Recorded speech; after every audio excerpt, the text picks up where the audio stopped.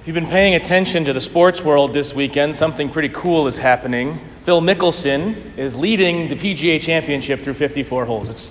I love golf. It's bad for me because I'm bad at it, but I love it.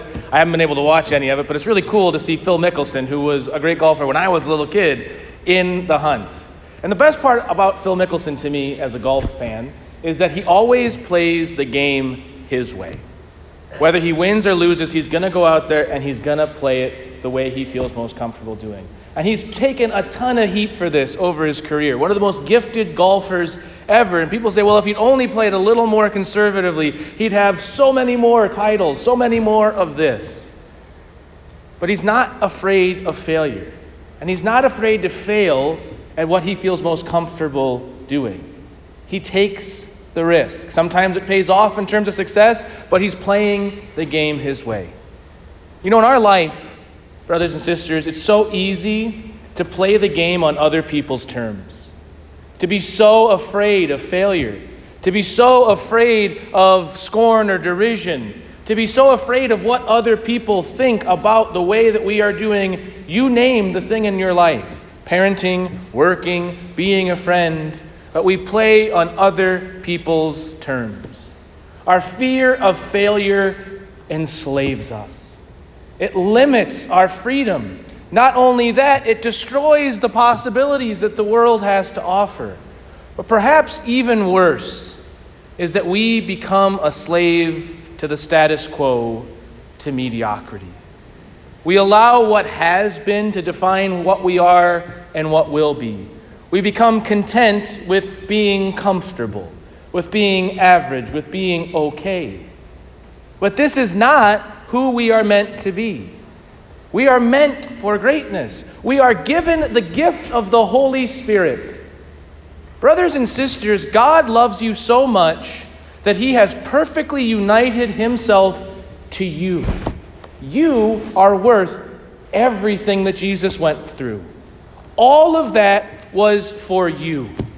And for us then to settle, for us then to not be totally consumed with this gift that we have received, is to sell ourselves short, to settle for something less than what the Lord has to offer to us. In the gospel, we see what it means to live without a fear of failure. The apostles receive the Holy Spirit and immediately go forth. They are so on fire, in a way, literally on fire, that they desire to share it with every person they encounter. Now, we know from tradition that of those 11 apostles in the room, 10 were put to death for their faith. And so they went forward to the ends of the world, giving everything for the gospel. The only thing about which they were afraid was not what other people thought, but was about not being able to share with the people they encountered the joy of Jesus Christ risen from the dead, the gift of the Holy Spirit, and the gift of eternal life. Everything in their life changed, and they were afraid of nothing the world had to throw at them. But if we look to Scripture even further in the Acts of the Apostles, they were allowed the freedom to make mistakes, to mess up, to get in each other's way. By not being so bogged down in the status quo and worrying about building institutions or success or things along those lines, they embraced the mess. And through that, the grace of God went even further to the ends of the world. Because as we know, they squabbled over to whom does the gospel go? Just to the Jews first and then the Gentiles? And St. Paul comes on the scene and says, no, it has to go to everyone. And because of that, because of the messiness of it all, you and I have received the great gift of the Holy Spirit in baptism and, God willing, in confirmation. What a blessing then it is. But it's a challenge to us as well. It's a challenge to us to stop settling for the status quo, to stop settling or to be afraid of trying new things in our own prayer life, but also in the life of the church. Because I'm going to be honest with you, it's my job as pastor to look the cold hard facts in the face and to try and plot a course forward. if we allow ourselves to be mired down in the status quo, to stay where we have been personally, collectively as a parish, or universally as a church, we will kill the church. For 3 successive generations, many more people have left the Catholic faith who have been brought up in it than have stayed. And in fact, it's gone up more and more and more. And we can get so bogged down in maintaining what has been successful and good to me, what has been comfortable and convenient, that we then watch people walk away. But this is not why the Holy Spirit is given to us. The Holy Spirit is not just rained down on the church and they sit in the upper room. The Holy Spirit is given so that it can be shared. Not so that institutions or buildings or all of those things which are necessary in one way, but not for their flourishing, but for the flourishing of the individual. We are called into this wonderful mission. We have been picked, hand-picked, selected by God for this time and for this challenge. One of my great scenes in all of literature is in The Lord of the Rings, when Frodo Baggins says to Gandalf, "Would that we were born in different times and didn't have to take this." And Gandalf says, "Of course, yes. Who would want this burden of having to do all of the things we have to do?" But this is what's in front of us. I would have much preferred any number of other things than being made a pastor of a parish in this time.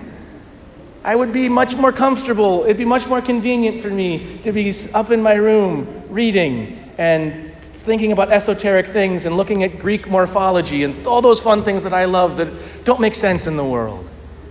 But that's not what the Lord has called me to, and that's not what he has called any of us to in this moment. Now, maybe if you're an academician, that's obviously what he's calling you to. But he's calling us to something exciting, something palpable, something new. But as we see in the gospel, in the first reading, what does that look like? Well, friends, we have to learn to speak another language. The language that has kept you and me in the church, that is comfortable for us, is not known in the world. It's not understood. The language of social media changes so quickly that even though I came in some way up of age, college was when social media came onto my life, young teenagers are growing up in that. And it's changing constantly. The language that we speak, as we hear it, doesn't mean to be something we understand, but we have to speak in the language that people will understand. We have to go out of our way to try to learn, what does it mean? Because things as simple as human person, love, justice, those don't mean the same things to the same people or to the same group of people. You might, in this room, we might have myriad responses or definitions for those 3 basic terms. And what happens when we get mired in the mediocrity, when we're afraid to fail, is that those distinctions, those differences between us become places for division, hatred, and animosity.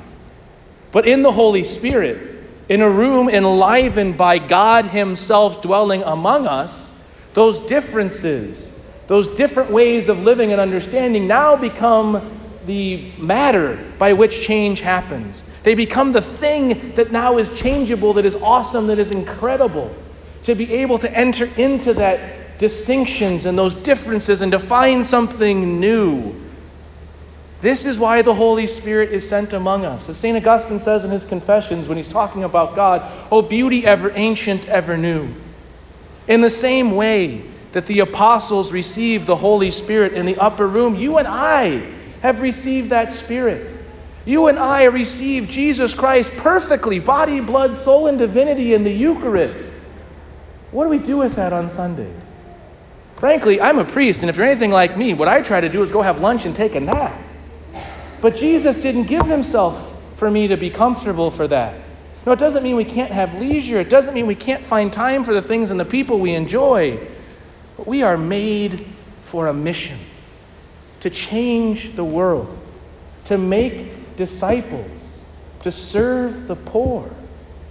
And we do that by learning another language, by going out of our comfort zone, and as we heard in the second reading from the first letter to the Corinthians, by building up the body of Christ. By recognizing that by loving you, by walking with you, the strengths that you have that I don't are now amplified in the body. There are things that I simply don't have gifts for. There are things that you have gifts for that I don't. There are things in which I am gifted where you are not. But by loving each other, by building up, by being on fire for the Holy Spirit, and being okay with the mess, we can set the world on fire in God's love. The consuming fire, the transforming fire, the fire of love, the fire of mercy. Here's the beautiful thing. Each one of us has been given this gift. Each one of us has a particular path forward. But it's not a mystery. It's not veiled. It's not something that we discover through some secret or esoteric knowledge. It's Jesus, the way, the truth, and the life. He shows us the way forward. He gives us His Spirit. He establishes the church. He calls us each by name. He feeds us. He nourishes us with His body and blood. He forgives us our sins. It's not easy to be okay, to be open to the difficulty, to be open to failure, to try new things. But we are called, brothers and sisters, just as the apostles in the upper room were called, to take this gift of the Holy Spirit and to change the world. Not for our glory, but so that we can share the glory of God with everyone and everything we encounter.